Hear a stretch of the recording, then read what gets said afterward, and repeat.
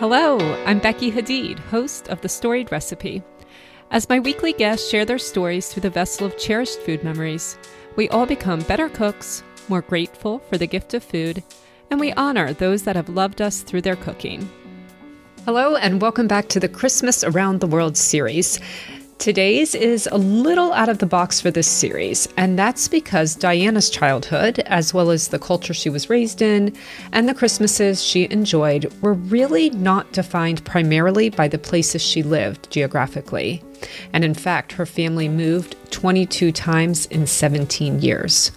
Rather, Diana's experiences, including her Christmases, were more defined by the communities that she and her family traveled between as they went around the world. Diana was raised in the Bruderhof, which is a global collection of self-sustaining farms where all members surrendered their personal goods, including Christmas presents, and accept roles for the greater good of the community. Although Diana did ultimately choose to leave the Bruderhof community when she was 19, moving to New York City to work as a chef, she retains really warm memories of some aspects of this very unique childhood. And some of the best of these memories include Christmas time, which were full of German Christmas traditions, like decorating simply with apples and candles, singing spiritual songs, and making classic bakes like these traditional British mincemeat pies that she shared with us. From the time that Diana was in high school, she spent increasingly more hours in the kitchen, which she truly loved, although it was very hard labor and she was assigned it by the leadership in her community. While in the kitchen, she prepared daily suppers for communities of 400 people, which is amazing. I think being a chef must be easy for her. So I'm thrilled to welcome Diana to the Christmas Around the World series today, and I'm so glad that you are here with us. One more thing, just before we jump into this interview, I would like to thank Parmigiano Reggiano, the cheese of the holiday season, for sponsoring this Christmas Around the World series. Parmigiano Reggiano is more than a cheese, it's a cornerstone of the Italian culinary culture. Sharing Parmigiano Reggiano with your guests is a rich experience filled with culture, history, of course, flavor, and in fact, here is Parmigiano Reggiano's own storied recipe. Almost 900 years ago, in 1254, Benedictine monks living in the Emilia-Romagna region in Italy created this cheese to extend the shelf life of the huge quantity of milk that their very healthy cattle were producing. During the 13 and 1400s, these monks had a monopoly on this cheese and exported it to different regions across Italy. And as the cheese became more popular, it spread to the rest of Europe. And now, almost a millennia later, you can be part of this storied tradition at your own holiday gathering, as long as you choose Parmigiano Reggiano cheese. If you choose any other cheese, you won't be guaranteed it's made from the same 3 simple ingredients contained in Parmigiano Reggiano for 900 years now. And only with Parmigiano Reggiano are you guaranteed a wedge made and aged in these exclusive regions of Italy using the ancient techniques developed by monks from cows fed only with natural products without the use of any silage, fermented feeds, or animal flour. You can find Parmigiano Reggiano in the premium cheese or deli section of your local grocer or retailer. You will recognize it not only by the name on the package, but the unique rind, which is dotted with the Parmigiano Reggiano name. I am so proud to be sponsored by Italy's finest cheese, and this season you also can be proud to pair Parmigiano Reggiano with any of these global desserts that my guests are sharing with your holiday spirits or as an appetizer to your favorite dish. You can visit the link in the episode's show notes to Parmigiano Reggiano for more holiday inspiration. Thanks, and I'm so glad you're here today. Before we jump in and talk about Christmas in your childhood, are you a chef now? Is that your profession? I am. Yes. Oh, wow. I don't even think I realized that until when I was looking through those photos. So the picture of you holding the mincemeat pies, that's you. Yes, that is me. Yes. Oh, wow. Okay. Well, you're gorgeous and look quite Oh, young. thank you. I think when I heard you lived in New York City for 15 years and now live in LA, I was expecting someone older. You didn't think that I moved to New York City when I was 19. Yeah, I've had quite a life so far. So yes, Okay. Well, I'm let's go ahead. no, I was just going to say I'm 33. I just turned 33, but yes, I have quite a fun story to tell. I cannot wait to hear it. So let's jump in because I mean, I was intrigued. The second you emailed me, I was like, oh yes, I need to hear about this. Because I have no Great. category for this whatsoever. This doesn't like ring any kind of bell or, spark any sort of familiarity with me. When you wrote, I was actually born and raised in Christian communities living in self-sustainable farms all around the world, including England, Germany, and Australia. So, like I said, the closest I could come in terms of coming up with a category for this is, in Israel, a lot of people go serve in, I think they're called kibbutzes, like Yes. but Yes. they're located in one place and you go to them. Um, Right. this sounds different. Tell me about this. What is this? So this is called the Bruderhof, and was started by a couple people that just wanted to get together and live in community way back um, in the day. And my grandparents actually were part of those original young people in England, and they came together and just wanted to share everything and live together and run through the fields barefoot. And they made flower garlands. They sang together. They cooked together. Very innocent, childlike, just sense of community. Mm. And fast forward many, many years, it developed into a larger organization, all based on the Bible, living out their beliefs basically in community, sharing everything, no personal property, that's including money, no families have money, the hierarchy doesn't exist. Doctors are the same as dishwashers. Everybody has a role in the community and everyone's children are taken care of, but then everybody goes to work and works in a certain department. And they've grown internationally. They're all over the world. They're very focused on missionaries, so they really encourage outside. We called them outsiders growing up, but Mm. outside people outside the religion to come in and experience community there and to see what it's like to work and live and share everything. And many people join. Obviously, some people like me leave. Mm. Um, and yeah, it's just a piece of property where they either buy it already with buildings and homes and then they kind of establish themselves. Or, for example, in Australia, they went to the outback with the snakes and the spiders, and literally there were many, and Mm. kangaroos, and they bought property and we planted trees, we built houses. We grew our own cattle there. They're doing olive oil production and they make signs for all the local businesses. We sold pies, which is the thread throughout my entire history there was food. Obviously, we live off the land. We have our own gardens. They had their own cattle and poultry, and obviously fruits and vegetables, which was unique and challenging in its own way because you're living off of pumpkins for 3 months because that's what's in season. So, anyways, I'm getting carried away, but that's in a nutshell. And feel free to obviously dive into anything for more details. Yes. Okay. So that's helpful to know. You said Bruderhof community Bruderhof, is how to which say it. means brotherhood. Brotherhood. Yeah. Yeah. Exactly. I actually just looked it up because like I said, I had never heard of it. And like you said, these are still in existence. Yes, I And actually have family members there. oh, okay. And it's maybe a touch point for people again who are just kind of trying to categorize this from the Yes. photos and the things I'm reading. It seems again, I'm sure different, but sort of the most similar category I can put it in is if, especially here on the East Coast, I think in the Midwest, we see Amish and Mennonite communities.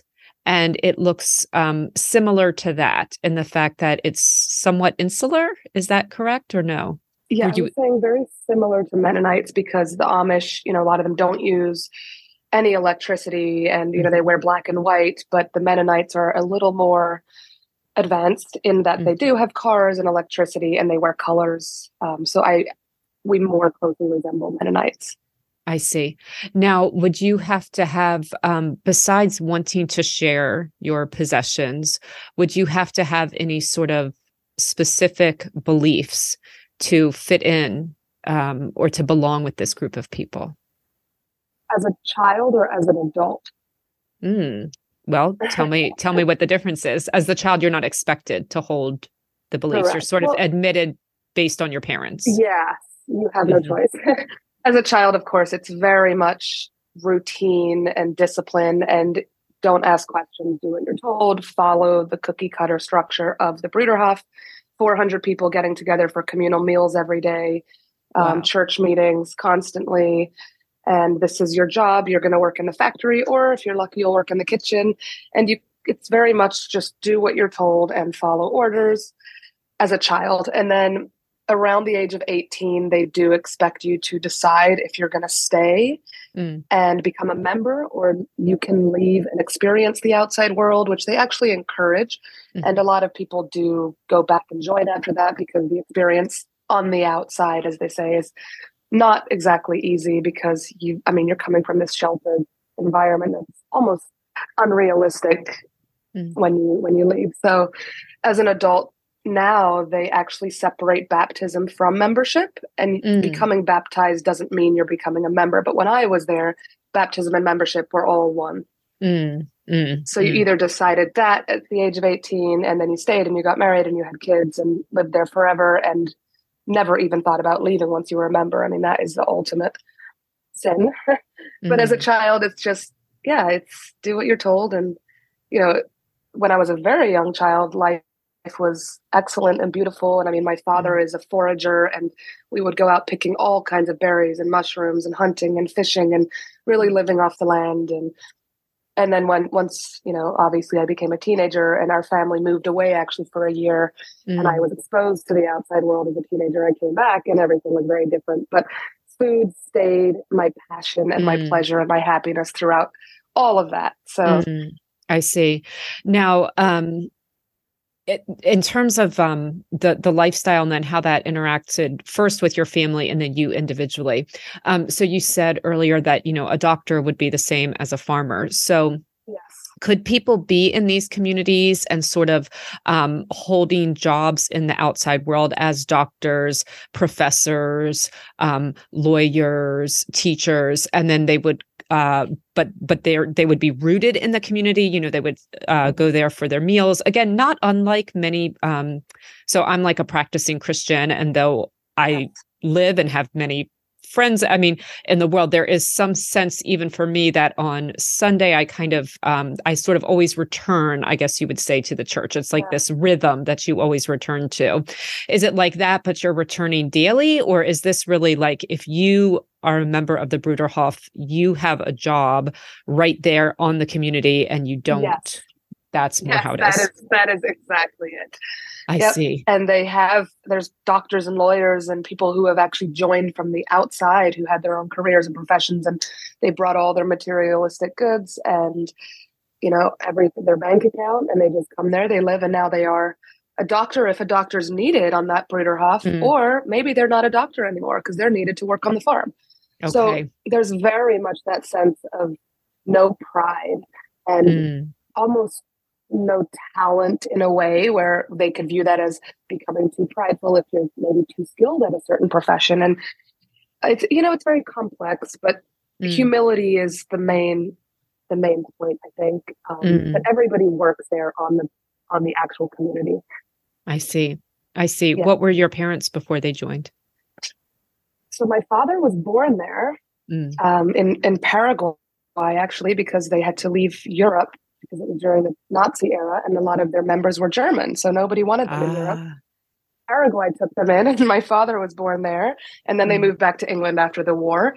So he was born and raised in the Bruderhof. He left to go to agriculture business school in Pittsburgh, Mm. and then he went back and joined. So he's kind of always been there. My mother actually was a professional hairdresser in Wow. Pennsylvania. She was Catholic, Ah. not born and raised in the Bruderhof. She met my father when he left and was very intrigued. And was at a point in her life. She was 21 years old. She had no purpose, no passion, she was depressed. And, her father was an alcoholic and she Mm. just wanted something to live for. And my dad, I guess, spoke about the community and the Bruderhof and simple life on the farm where you grow everything and take care of each other. And that just drew her to it. And she brought everything and moved there with him, and they stayed there. They're still there, and they had 7 children. Wow. Of which you are number 3. 3. Okay. All Okay. boys and me. Oh, 6 brothers. Wow. Wow. Incredible. Yes. Okay. Now you traveled a lot as part of this. Is that also something where there's sort of, I can see how if the goal is to, keep people humble, so to speak, that it's actually very much like the military or even the foreign service. I've had a foreign service friend say they move you regularly, so you can't establish too much power in any one place. Correct. And again, as a child, I viewed it a certain way. And now as an adult, I'm trying to interpret it differently. I'll never truly know, obviously, because there's almost a committee on each community that decides who's needed where. And I'll never understand why we moved 22 times in the 17 years. 22 times? I was there.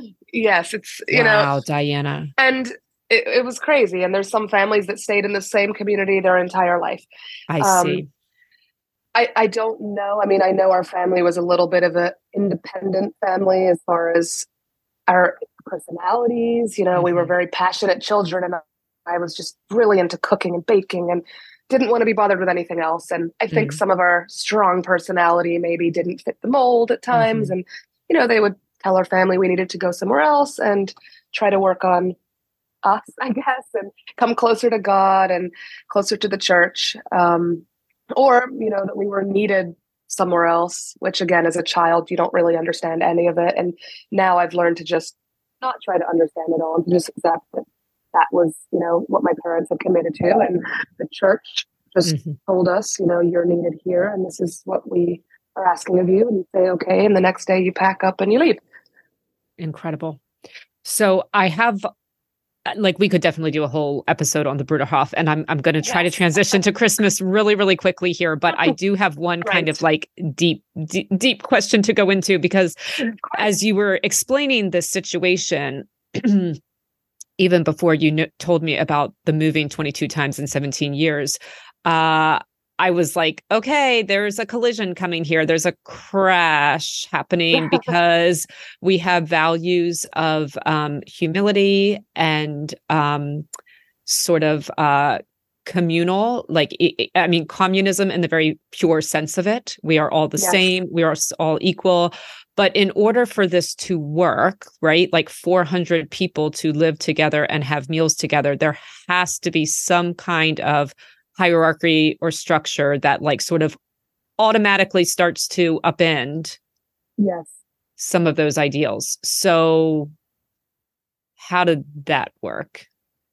So there is a elder who oversees all the communities. I think there's maybe 15 to 19 of them worldwide.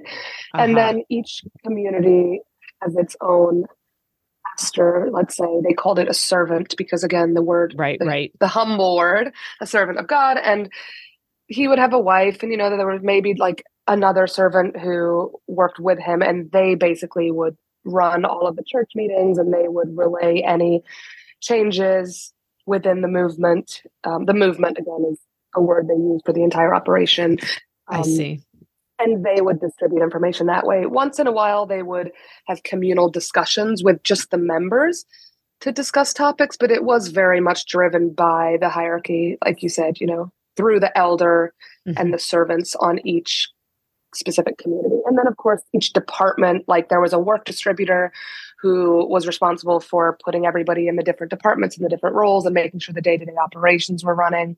And there was somebody in charge of all the financial side of, obviously, the money that they had to make, which was another topic. But there were the practical department heads, I guess you could say, and then also the spiritual leaders, which were the servants. I see. Okay. All right. We will go to Christmas now, and then maybe on our way back out of Christmas, we'll come back to more of this. Yes, I am fascinated. But as we go into Christmas, so, this is called Christmas around the world. And of course, the idea is that everyone comes and tells me about Christmas from their home culture. You are a little bit different. So in these 17 years, you moved 22 times, which I feel like I have to keep saying out loud because that's so astounding to me. Yes. Can you name, maybe you probably can't even, can you name all of the places or at least the countries that you lived in those, across? Yeah, the countries, definitely. Germany, I was born in Germany, Mm. England, New York, Pennsylvania, Missouri, and Australia, and now California. And And California. within those places, I moved a lot as well. I see. I think those are the ones. Okay. Now, you say that of all of your Christmas memories, you most closely relate yours to Germany. Why is that? Yes. I think there was a lot of German influence over the Bruderhof. I mean, the name alone is German. Yeah, that was my first thought. Yeah. Yes, the name alone is German. I was born in Germany, and my father actually speaks fluent German, although he's English, born in Paraguay.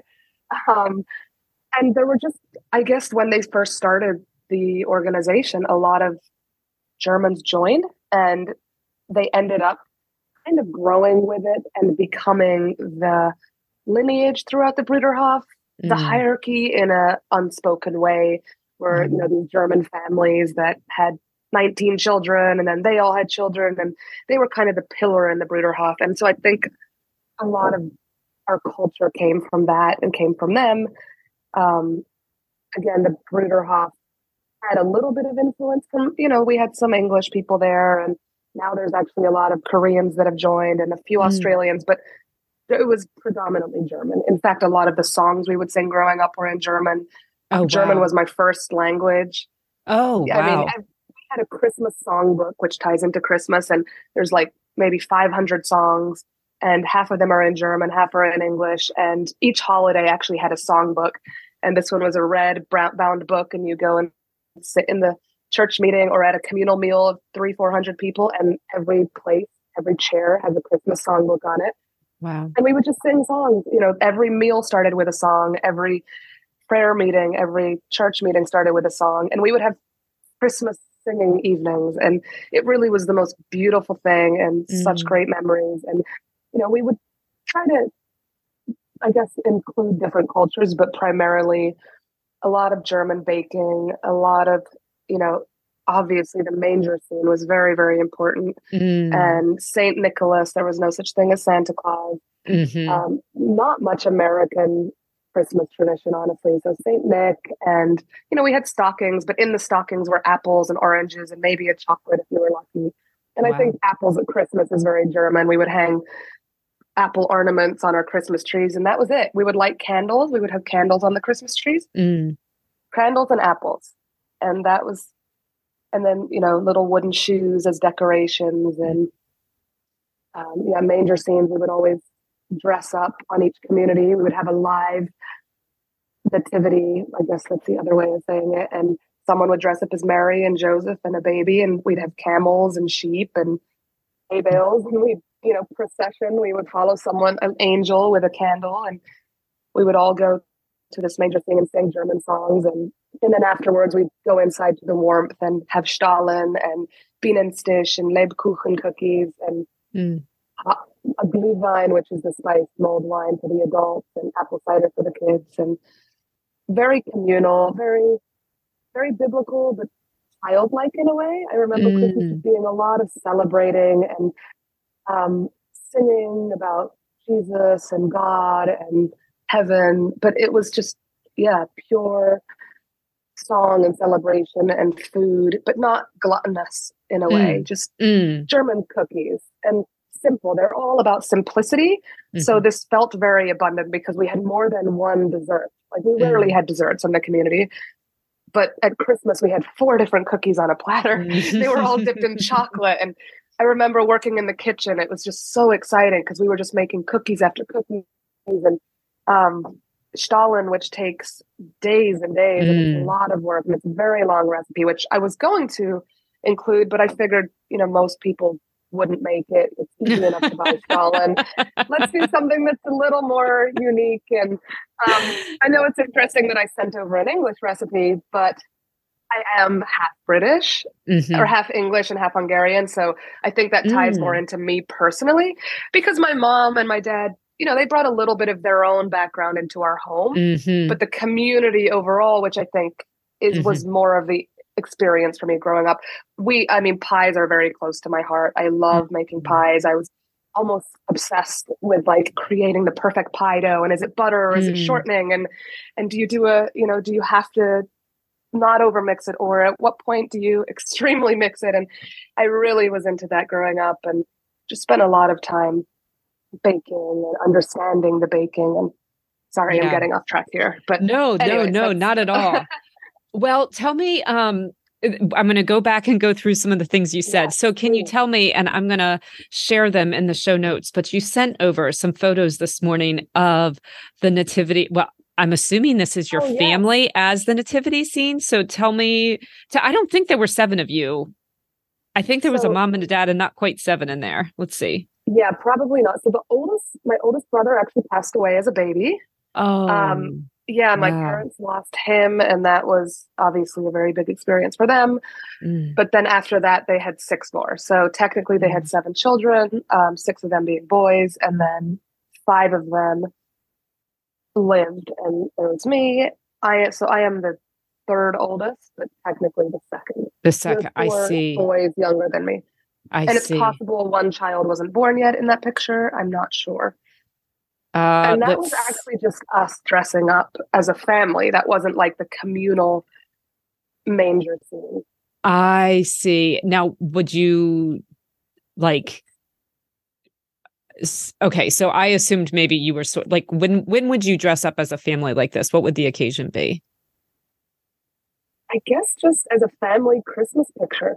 I'm looking at it now, and and this was in the actual barn where my father worked, because he's an animal lover and he was in charge of the horses. And this was just, they just dressed us up, and I guess, stood in the barn where he worked. And so that is, if I sent the correct one, that is all of us. Wow. Now it makes sense because there's 6. Yeah. I think in one, there's a baby who's maybe the second to last. Your mom's looking at him. I sent you 2. Okay. And then and then there's another one with 5 boys, and then you. Yeah. So that's all of us. That's all of you. Incredible. Your older brother looks angry. I know. Yes, there was definitely a lot of pulling strings to get us to all even stand still in a picture. That's universal. Yes, I think so. Exactly. Oh, you look so happy. I love this one of the 3 of you sledding. Do you know where that was? That was in Catskill. Yeah, so upstate New York in the Catskill Mountains. Wow. So I say that my childhood that I can recall, we did like 5-year stint, which was huge for us, in the upstate Catskill, New York mountains, obviously on a Bruderhof there. But that is what I consider my childhood, because in England and Germany, we moved around a lot between the 2 communities, and I was quite young. And then I think around 7, we went to Catskill Mountains, and so a lot of great memories there, a lot of snow and sledding and skating and just being out in nature. I see. And lots of food, of course. Well, both Germany and upstate New York, if you sort of close your eyes and imagine Christmas with, snowflakes swirling around you and nipped, noses and cheeks, red tipped noses and cheeks. Exactly. You imagine both of those places. So yes, very much so. Yeah. Were you about to say something else about that? Sorry. No, I was just remembering we used to make snow candy as well at Christmas time, which was like boiled sugar and water. And then you'd go out into the snow and we'd write our names with it. And then it would harden and freeze in the snow, and you pick it up and you have this sugary, hard candy and then written it as your name, which is just another Christmas memory I was just remembering. Sorry. When you talked about the snow. So that was fun. I've read about that. I mean, I think a Oh, lot of people really? listening to this have read about it in the Little House in the Big Woods book. Yeah, And I always wanted to try it, but it really does work, huh? it works great. Yeah, that was another Wow. like, wow, when you have sugar that's not rationed, 'cause normally sugar was rationed a cup per Wow. person per month.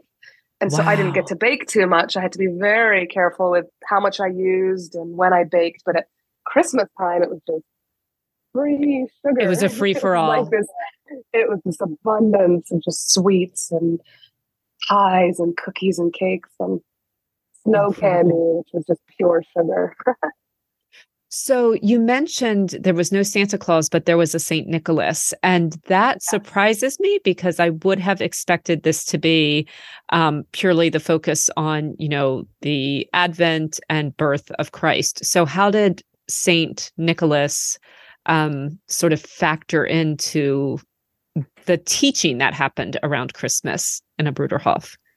Yeah, so you are very correct in that Advent, from Advent all the way to Christmas, is extremely focused on Jesus, and you know, we read the Bible every single day, multiple times a day, and it was a very serious time, but the celebration. And then I think there'd be one day afterwards, maybe even the beginning of January, where someone would dress up as Saint Nick and would go to they called it the baby house, like, which was the daycare and the Mm. school, and you can take pictures of him, or sorry, they wouldn't take pictures, they didn't have cameras just hanging around like that. But it was a fun way of, I think, finalizing the holiday, but I there was not see. much focus on it. So it was just, I guess they probably had a lot of meetings and debates and discussions about whether they should include this or not. Mm, But I think they try to incorporate, to not take it too seriously. hmm Like for Easter, they also have an Easter bunny, but it's an egg hmm hunt, and we do that one day, and then the rest of like hmm Easter for 4 weeks is purely about the Bible and Jesus. Yeah. So Lent. Yeah. same hmm concept. Saint Nick was there, but it was a very fleeting, fun, light. They'd read the German story of Saint Nick, and it was not even really similar to Christmas. It was just a separate little fun celebration. But Oh, it was okay. not the meaning of Christmas. It almost had nothing to do with Christmas. It was just around that same time. I Because see. Christmas really is about Christ. Yes. Right. And like you said, it was even after the pinnacle of Christmas Yes, that it was after that. absolutely. Now, It's not go, included. it's not what? Sorry. No, no, no. I would disagree. It's not included in the Christmas celebration. I see. Okay. Now, what is the German story of Saint Nicholas? Ooh, I wish I paid closer attention because they had a version too. And then now, if you read it, I think it's actually a pretty dark story. Mm, I've heard where he gives coals to children, and hmm it's almost the bad children get punished by Saint Nick or something. I have to be honest, I don't entirely recall. But I it think I was wasn't more excited about treats. right. And you mentioned apples and oranges in your stockings. Were there Yes, presents? Were they homemade or none at all? yes, yes. So the presents, I'm trying to, because throughout the years, the Bruderhof kind of does adapt a little, and they change some of their celebrations and Mm, some of the things that are allowed. I know my grandmother, so my mom's mother, who was Catholic and very materialistic and very generous, would mail us all these Christmas gifts. And my mm. mom would just have to take them away and give them into the community unless it was food. If it Oh, was right. food, we could Because keep it. you No couldn't even personal keep your own. possessions. Oh, Yes. right. So we couldn't, there would be homemade gifts, and I think we would each get one thing, and it would be like a wooden train that my father made, or some Mm, new shoes. We made shoes as well. mm. So some new moccasins that, we hunted, and then we tanned the skin, and then we made moccasins out of the skin, or nothing extravagant or even exciting. It was just something you Mm, got to open, and then it was just another Bruderhof toy. mm. Or food. Food was more exciting. Your stocking, if there was a chocolate in the bottom, it was way more exciting than opening a present. And as I aged, my brothers were still younger, and they would come running into my room and wake me up and say, "Let me look in your stocking and see if you got something different, and we could change apples Mm, from our stocking." So I don't remember a lot of gifts. There were probably even years where they decided that giving gifts was too worldly and materialistic, mm. and we should focus more on singing and reading stories and really understanding the meaning of Christmas. Mm, I But see. food was definitely always part of it. But again, on a very, very simple level, like Mhm. we're not talking about feasting like an average American would feast. Right, But right, for us, it was extravagant. right. I see. So homemade gifts, if any at all. Now, you talked about you liked to be in the kitchen, and your love of food is something that really, I mean, like pun intended, just sweetened your childhood. Yes. It gave you so many precious memories. Tell me about the relationship between cooking, working in the kitchen for you and going to school. How did that, what were your days like? So I'm trying to remember because again, it was all a journey. Obviously, as a child, Mhm. I went to school all day. So they don't just Mhm. have, because it's in the community and because your teachers are really part of your parents' church and everyone knows and trusts everyone. School is from 7 in the morning till 5 o'clock at night. Um, Whoa. so it's, yeah. And the morning is all curricular activities. Starting And what then, age? Like 5 years old? yeah, probably. And then, I mean, Wow. once you're 6 weeks old, the mother basically goes back to work and the babies are taken care of by, there's one dedicated mother who watched the three infants that are there. Wow. So basically, yeah, from birth, you are in a daycare or in a school, which makes sense, but it's hard to explain to people that aren't from there because it's not just school. It's really like a friend watching Hmm. your children so you can go and do your duty, which is not to be a teacher. You're not a teacher. Hmm. You're the mother, but the children belong to the church. Wow. Um, so then, yeah, once I was in middle school, they start introducing you into the work. Um, so then the days are a little shorter, and maybe it would end at 3 o'clock, and then I would go work in the kitchen for a couple hours. We did a lot of gardening growing up because, Mm. again, to feed 400 people, you have huge acres and acres of gardens, and And was that farming. like So everybody had a family lot outside their home, or would you go to no, it was one big? communal. Yep, Okay. one big Wow. communal garden. Of course, my father went to school for agriculture business. My father loves animals, loves nature, loves foraging. So it was Mm. a little bit more of that with our family. Mm. And still my love of foraging and picking wild berries and making things with them. I get that from my father. And I think Mm. that's just within our family. So we did have a little personal lot in our backyard, but that's just because we shared it all with our neighbors, but we really enjoyed that. But most Mm. families didn't. And the garden I'm referring to was a communal garden, and it was like a factory. I mean, 30 of us kids would go with our teachers all summer. After in the afternoon, we were going to pick green beans for 3 hours. Everyone had to pick a 10-gallon bucket of green beans, and then we would go swim in the pond. Wow. It was just part of living there. And some people look back and call it child labor, and I look back and say I learned how to work really hard and Hmm. what it takes to grow food, and I Hmm. enjoyed it. And the Hmm. discipline of you want to go for a swim or eat a nice dinner, we're going to go and pick tomatoes for 2 hours. So Mm. that was the garden. So that was, I think, my first introduction to food was the growing part of it. Mm. Hmm. And then my father working on the farm and with the animals. He would raise the pigs, and then we would slaughter the pigs and eat them. Mm. He would raise the cows, and we would either butcher the cows or they were milk cows. Sheep, we had, and then chickens. We had hundreds of chickens, and so that was my first introduction: the foraging, the farming, the gardening, and then and that was obviously after school. Then I think once you reach a high school age, Hmm. you just have school in the morning. Again, they went back and forth between sending high school kids out to public high school, which I Mm. don't ever think went very well because it's just so drastic. Mm. But then they would do their own homeschooling of high school kids, but that would just be a lot more rigid and more of a morning school, and then afternoon you're going to work. I So high see. school was when I started working in the kitchen and I see. absolutely loved it. I mean, it was just like I loved cooking growing up with my mom on the weekends. We cook, you don't have as many communal meals, and Mm. you can have breakfast together on the weekend with your family. So that was just super exciting because I would make omelets for everybody and go around and take their orders and figure out what they wanted in their omelets. And Wow. How old were you um, when you were doing this? probably 10. Wow. And I remember telling my mom, like, just leave the kitchen because I want to cook. And I would go to my brothers and ask them what they wanted. And I was like a little private chef at 10 years old. It was so much fun.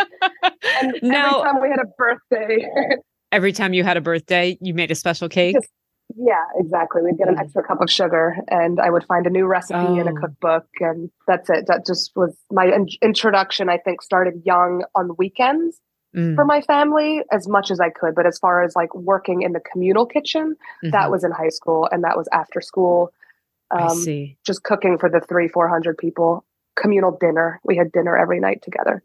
Just incredible. Were you placed in the kitchen because you expressed a desire, or did you just luck out that you were in the kitchen and you loved I to be in the lucked out. kitchen?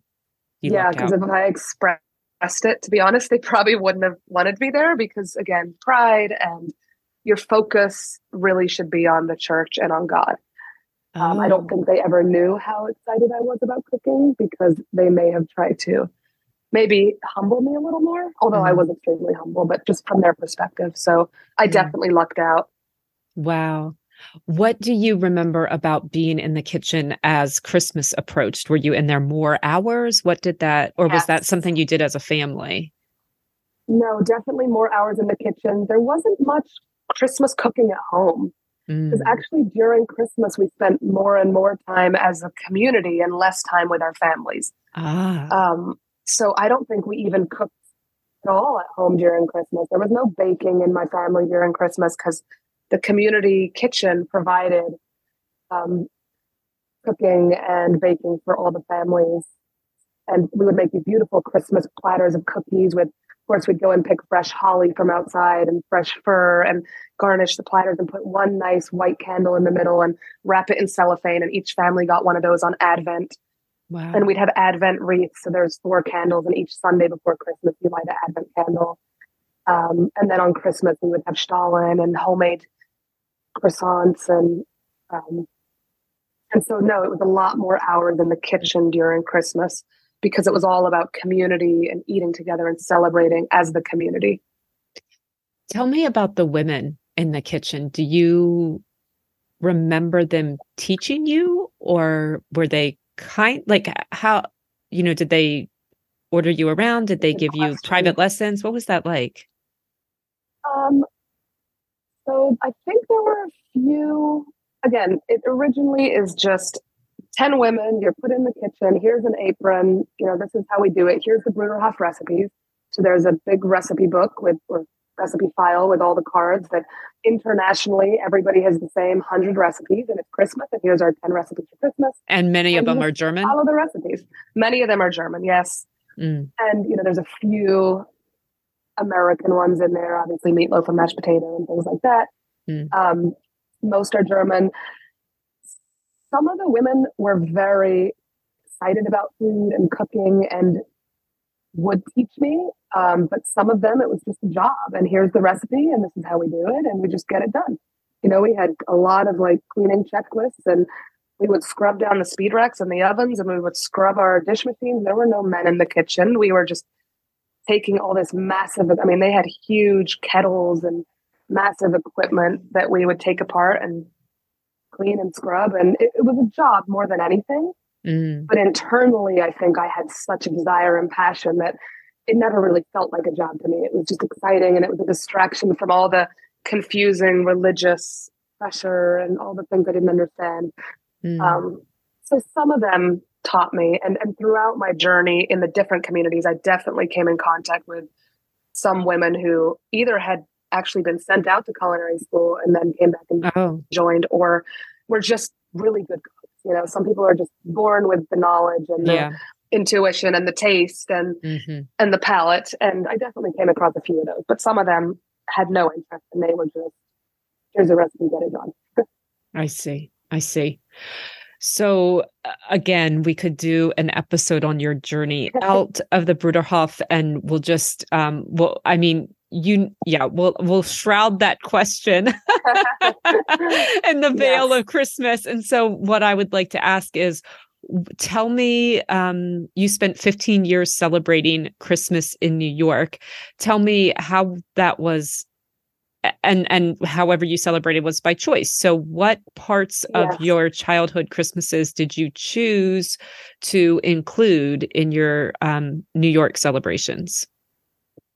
So the beginning, of course, was not so glamorous because, the turmoil and troubles of leaving somewhere that was everything I knew and all I knew as a teenager who just, I couldn't join there. I didn't agree with all the beliefs and the way of living. So leaving was difficult. And initially I kind of set everything to do with the traditions growing up and my family on the back burner because I just needed to create a life for myself. I had to become a whole different person and figure out who I was and what I wanted. So I actually almost stopped Christmas, and it became kind of a really difficult time for me because if I wouldn't put up a Christmas tree, now I'm opening that box again of the pain of not celebrating anymore and not having those beautiful memories and having family. And it was just me in New York City now, which was very difficult in the beginning.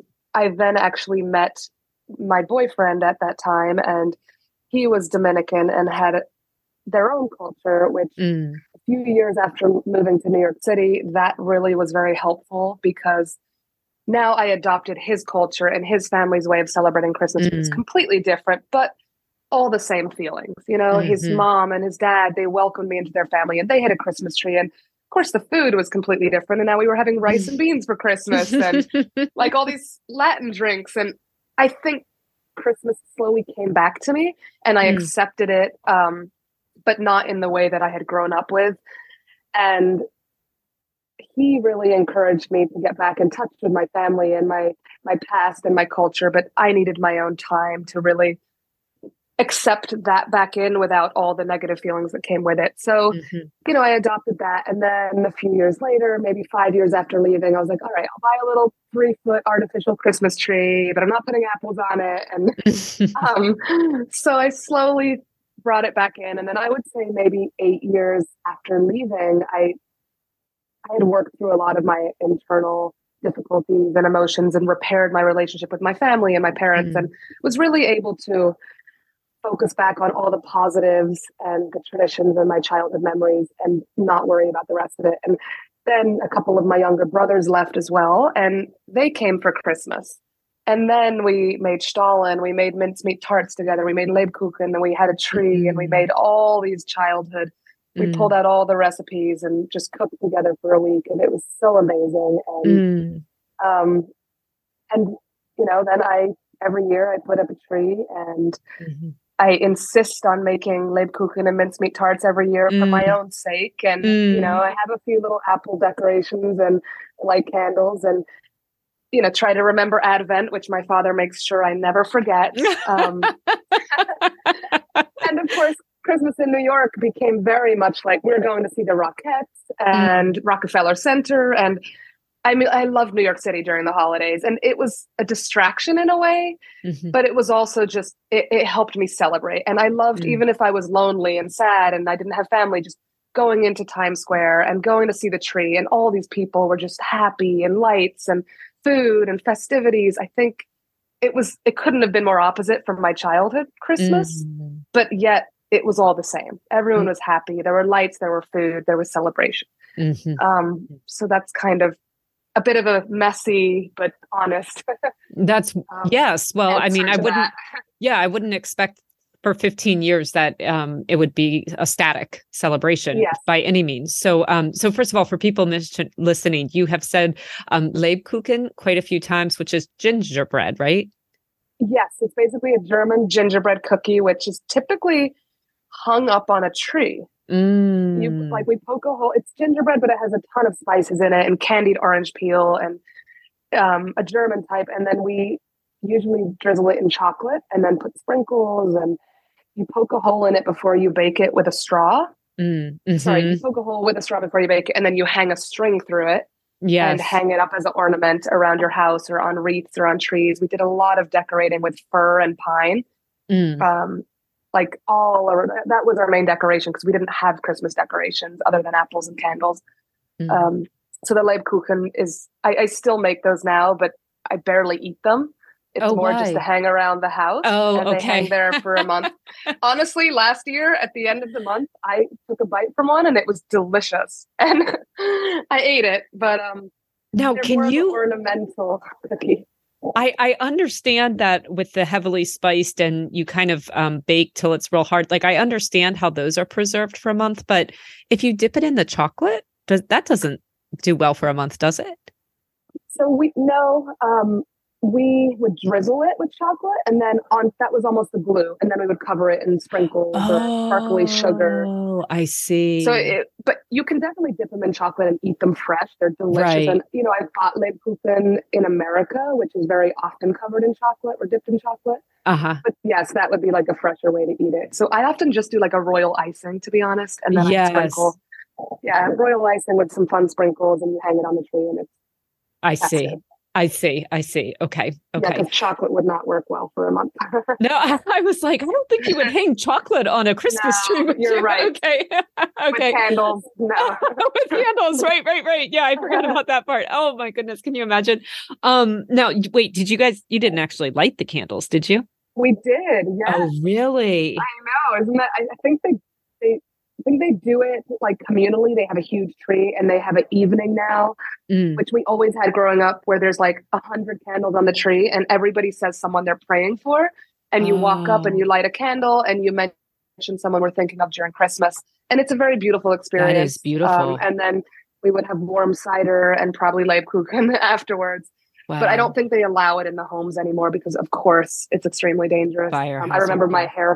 my hair caught on fire, my ponytails growing up. But that was the Advent count. The what's it called? The angel chime calendar.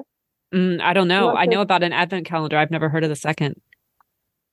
So yeah, Huh. we always had Advent calendars. We made, of course, and inside each one was a little chocolate. But Wow. there was also, I forget the name of it, but it's angel chimes. So it's these little Huh. German angels that are made out of metal, and they're on a little 1 foot high stand, and you light these four little candles underneath it, and it produces enough heat to turn them, and they just make this little chime noise. And I've actually Oh, looked online, and they sell them. yes, I'm You've looking probably right seen it. now.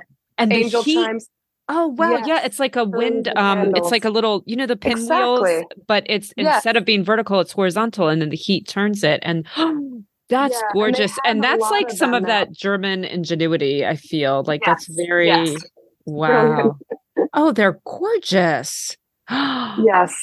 I didn't So know about these. yeah, we had those always for Advent. Every family had one. And I just remember it was definitely a memorable experience when I went to Wow. blow it out and one of my pigtails caught on fire. And of course, it was a huge deal. But Mm, anyway, so yes, we always had lit candles on our trees growing up. But my father was amazing. very careful about that. But that was part of the special experience of Christmas was a live flame. And Mm. I'm sure there was a reason for all of that. Well, for if nothing else, it is beautiful. Okay, Yes. tell me about the mincemeat pies that you shared. And first of all, I'm fascinated because you shared three versions, like a tart version, which I've never seen before, and then sort of the mini version, like 4 inches wide, Yes. which I've never seen before. And then you shared a picture of yourself with like a full size Actual version, and I parts. didn't know people Yes. ever did that. So, I so know. go ahead. Um, so that I think was, I'm trying to remember how they always made them. I know it was my father's favorite Christmas pastry, Mm, which is why we made them a lot actually in my family. The mhm, Bruderhof made them rarely because they were so much work. Because we mm, always, growing up, my mom liked to do little individual ones. I think she would just fold them over like the half moon and then crimp them with a fork. mm. I kind of delved into the other methods of on my own. But it was very traditional. She would make it for my father. And there was a special tin only for him, and then we would get to have from the other tin. Um, and Mm. that she wasn't very innovative with food. That was what the recipe said, and that's how we did it. Mm. But he was because again, his parents were English and they joined from England. So I think he definitely adopted some of that English palate Mm. from. I'm sure his parents cooked English food on the community when he was growing up, and then over Mhm. time, it became a lot more German influenced. So that was more. my personal family Hmm. cooking experience growing up was mincemeat tarts for Christmas always. Now, for For my people, father. for your father especially, he Yes. really connects you, especially with your father. Yeah. So, it wasn't until, oh gosh, probably like, oh yeah, it was definitely not until after I started the podcast. I think it was about 4 years ago that I learned that mincemeat pies, which I had always read about, in Charles Dickens, but had never Yes. heard of or seen here in the US, that I learned that mincemeat pies do not have meat in them. So, for people Exactly. listening who don't know what mincemeat pies or tarts are, tell everyone a little bit about them, what the flavor and feeling of them is. So I think the closest flavor profile that Americans could relate to Mm. is like a fruit pudding Mhm. or a Christmas pudding, which Mhm. I've actually never made, but I've eaten a lot of Mhm. like currants and candied orange, cardamom, cloves, cinnamon, very warm, very Mm. kind of Christmas spices, pumpkin pie spice, but Mhm. raisins and currants and dried fruit. And then you actually let it ferment essentially Mhm. overnight. So it just becomes very deep and warm and fruity and spicy. And then the pastry is just flaky, buttery, salty enough to counteract the sweetness of the fruit. Mm. But I wouldn't really consider it a very sweet pastry. It's almost Mhm. more savory because Mm. of the crust. And then there's not a lot of sugar in it. It's more just sweetness from the fruits. Mhm. And I'm trying to think what else Always, American could be always alcohol, associated. right? Yes, Like you always always have to soak alcohol, the fruit in alcohol. brandy, typically, exactly. Mhm. Um, yes, alcohol again to help it ferment and to really bring out that kind of deep fruit flavor. And then the spices just add to that. And it's like you can't eat too much of it. You only want a couple of them or one, because it's just a very deep, intense flavor. Again, I'm trying to think what in America I've had that's I similar, and I would say really Christmas can't. pudding or Yeah, but maybe. even that, people don't really. I mean, I didn't know what Christmas pudding was until I started the podcast. Like, I really don't Oh, think. really? No, No, what? I don't think there's I don't know what. fruitcake is like a joke in the US. And I would say that's the closest is they sell, But then you that know, with like maraschino cherries, right, or something. Like yes. it's a more artificial kind of. I just don't feel like dried fruit. I feel like dried fruit in the US is basically used in salads. It's really not Correct. used in Yes. baked goods. Maybe like in a scone, you put a currant, In or a like scone. Yep. a Hmm. candied orange peel in a really fancy shortbread. But you Right. don't Or have anything that's no, an I oatmeal really, cookie that has raisins, like a raisin no. oatmeal cookie, or like There you go. high Yeah. tea. But for something that's so, I mean, you find versions of this in South America, you find versions of this in Yes, the Caribbean, Western Europe, Eastern Europe. Don't everywhere but know if, America. yeah. But there's nothing, unless you're coming from one of those traditions, it's honestly, I don't think there's anything that the US, and it's so interesting because Yes, Americans had this sort of like English and German. I don't know why we've moved away from it in the US. right. All cakes and cookies now with frosting, and it's Yeah, yeah, just it's gooey, chocolatey. underbaked, Mm, chocolatey stuff, which I yeah, love too. But I do honestly, too.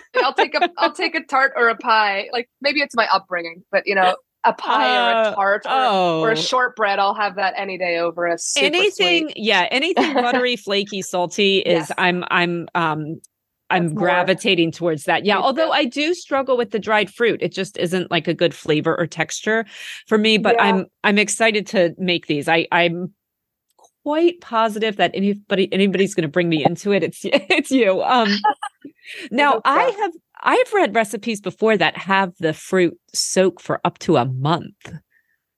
And you can, yes. I don't know if it was for safety reasons, because I know my Mm. mother was paranoid of botulism and incorrectly Oh. canning or fermenting because I had salmonella when I was like Oh. a few weeks or a few years old, and I was in the hospital for several Oh, weeks in wow. Germany. So she was very paranoid about foodborne illnesses. And we did a lot of canning and preserving. Actually, her family in Pennsylvania growing up, her dad was a trapper and a hunter and a fisherman, and her mom was a canner and a Mm. preserver. So she also came from the world of making mincemeat or I'm sorry, not mincemeat because she wasn't English, but all sorts of preserves Hmm. and canning them. But I guess once she had her own children and once she had my experience with salmonella, she got very terrified of incorrectly producing and fermenting food. So, and I Wow. think the Bruderhof also was very safe when it came to food and all of those Yeah. procedures. So that may be why this version is not as Interesting. It's, fermented. I yeah, want to, yeah. it's interesting, fascinating to me that that happened to someone who was so knowledgeable. It's some, you Yeah, almost have to come to the conclusion it's something you can't avoid if someone's so knowledgeable, right. um, made that mistake. Yeah, Mm. yeah. I don't know how it happened. I think it was probably just it could have even been in school because again, we barely ate together at home. I've never actually asked her about Right. that story. Yeah, But I I would be remember being curious in the to German hear. hospital. She was just always yelling at us if we tried to lick the raw cake, brownie, or cookie dough Okay. bowls. And we Yeah. would like sneak cookie dough behind her back because raw cookie dough is so delicious. Yeah. And if she would catch us, she would scream at us because, God forbid, that egg had salmonella. Yeah, she We'd be had in seen trouble. So, that. Yeah, she had yeah. seen. Wow, wow. Anyways, Terrified her. but that may be why this version is not Is as is fresher. fermented. Yes, I think so. I want to Now, believe that's why. okay. Now, if you had to pick one of the three, the large pie, the tart, or the little 4-inch pies, which would you choose?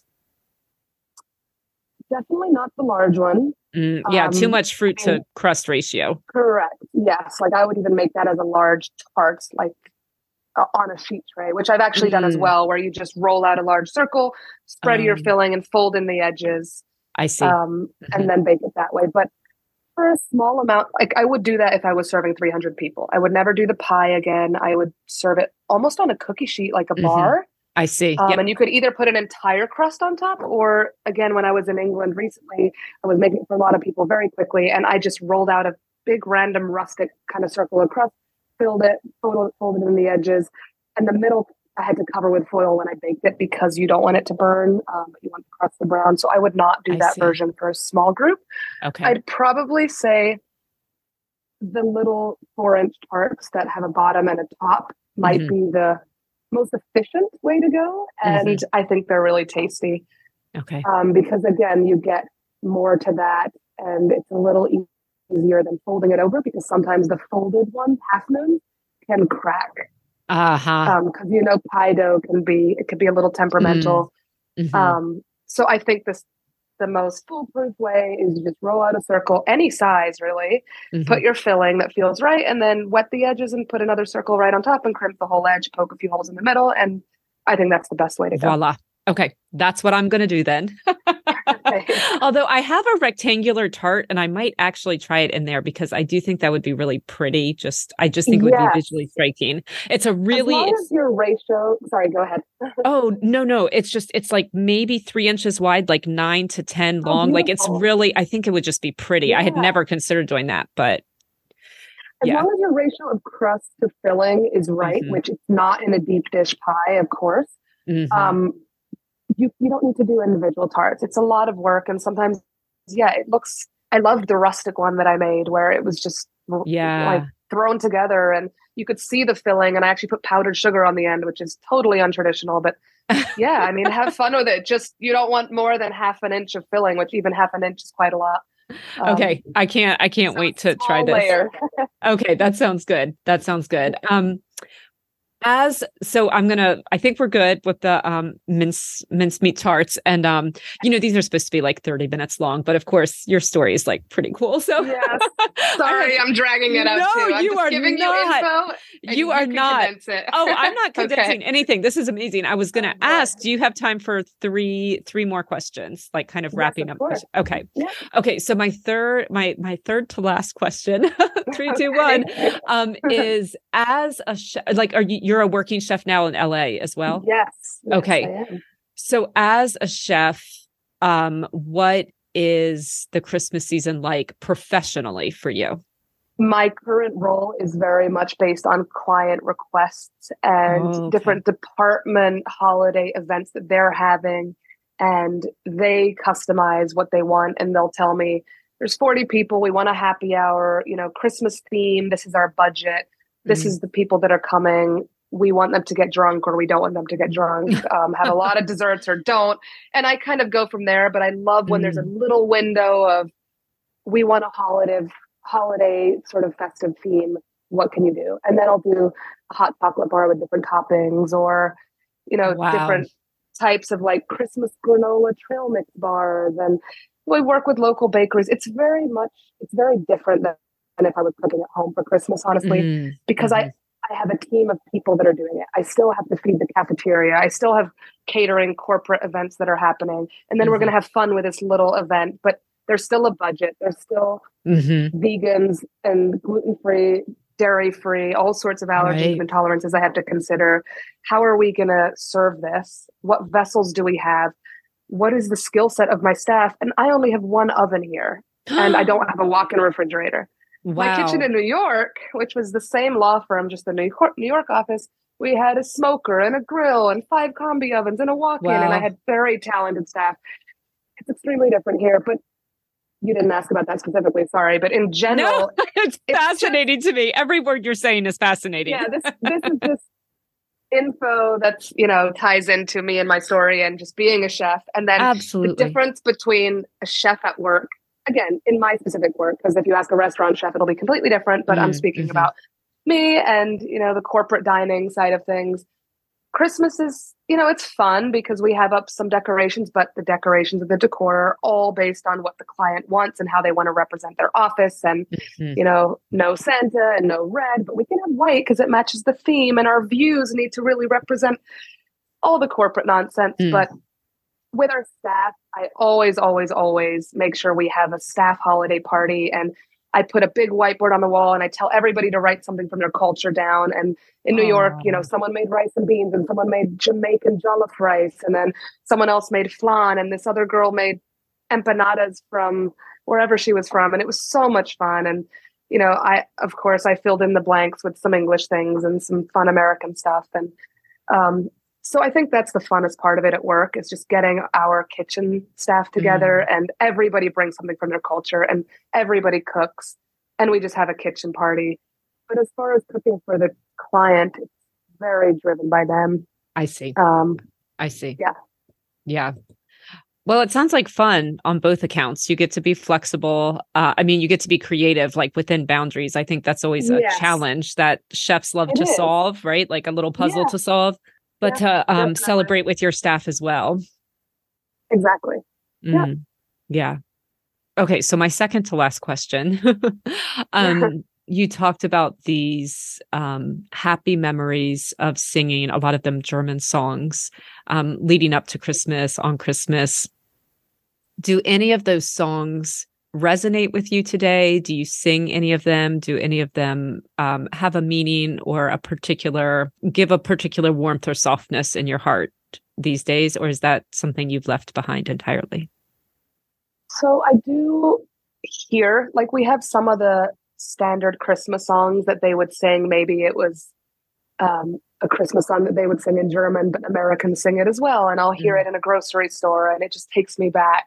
Or, Silent Night, of course they would sing that, but in their version. And maybe they would often change the lyrics to songs if they were too worldly or too Catholic or too American, and they would make it a little more childlike or German. And I'll often hear Christmas music that resonates with me because of the way we sang it or it was part of growing up. I don't necessarily sing any of the songs, but I do have a couple CDs from when we grew up, and even classical music that is Christmas sort of themed that my dad would play every Sunday morning during Christmas, and I'll listen to that. So music definitely takes me back, but I don't necessarily sing these songs, or even if I'm with my brothers, like, we may think about it or talk about it, but we don't sing them per se. They're nostalgic for you, but you don't participate through them. Yeah, I've done some, definitely, like, Christmas caroling was something we always did as well. We would go into town and sing and give out cookies to locals, and we would have like hot cider stands and missionary, again, mission work they would do a lot of. So we would do caroling. So if I ever see Christmas carolers, of course, that is fond for me as well. Good memories. And sometimes I'll join in. Again, in New York, you saw that a lot.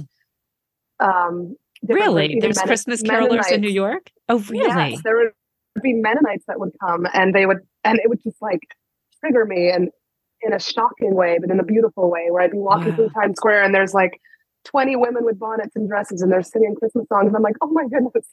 Wow. And it was sweet and it would take me back. And so, yeah, Christmas music in general, but not American Christmas music and not anything about Santa Claus and rocking around the Christmas tree. Like none of that.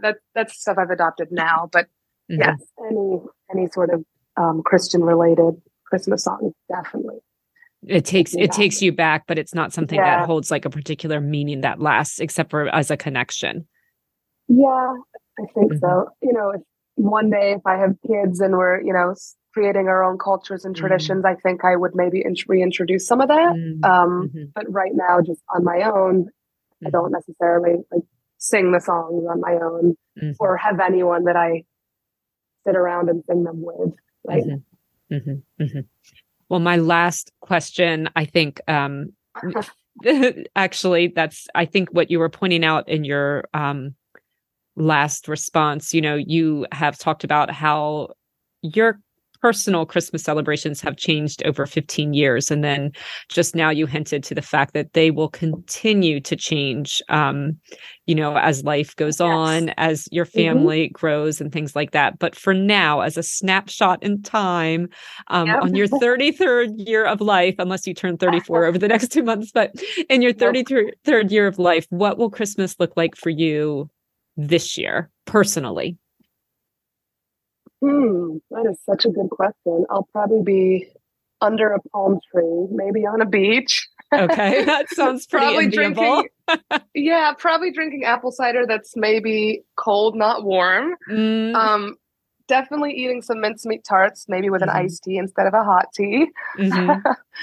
And I'm really trying to see if I can get one, if not two, of my brothers over here to visit me. And yeah, so just I really would love to be with family. I'm actually going to visit an uncle with one of my brothers in New York for Thanksgiving. So that will be a really fun, special time. But Christmas, because I can't take that much time off of work, hopefully, I mean, it'll be local here in California. It'll be warm. And I will definitely indulge in some of the traditions and definitely some baking and cooking. I just don't know who will actually participate. I've made a few friends here that I'd love to see around the holidays and introduce them to what Christmas is for me. So yeah, it's just starting new, but really seeing who I can enjoy my traditions with this year and in California. Wonderful. And a phone call with my parents, you know, a video with some of my nieces and nephews that are either still in the Bruderhof or have left the Bruderhof. I have a brother who has a niece and a nephew of mine in England, and I'm actually going to visit them a week before Christmas because my nephew turns 1 and I can't miss his first birthday, but I'll miss Christmas with them. So I had to choose, and I was like, you know what, first birthday this year, next year I'll go for Christmas. But I have been seeing them. So I think it's just really trying to be with family for Christmas, which is obviously a challenge for me because we live all over the world. Literally, my brothers are Australia, England, Pennsylvania, Florida, Texas, and I'm California. So we are literally spread out, but really just waking up and, you know, even if it's me and I can get on a Zoom with some of my family, we can't be together, sharing, you know, I'm sure they'll all be eating something German, something from our childhood and trying to be together across the world, Lebkuchen, and, you know, lighting candles on our tree. Yes. But I will definitely tell you how it is after. And let me know. That's what I predict. Yes, that's my prediction of this year. Yes. Which will be new in itself. So sounds wonderful. Diana, thank you so much for your time. My pleasure. Thank you. And listeners, thank you again for listening to the end. As always, I ask you, I beg you, I plead with you to leave us 5-star review of the podcast in your favorite player. Also to subscribe to the Storied Recipe newsletter so that every Friday you will hear about the featured episodes, the featured recipes, and also weigh in on future episodes of the Storied Recipe podcast, who and what you would like to hear about. I think that's it, and I hope you have a great week, my friends.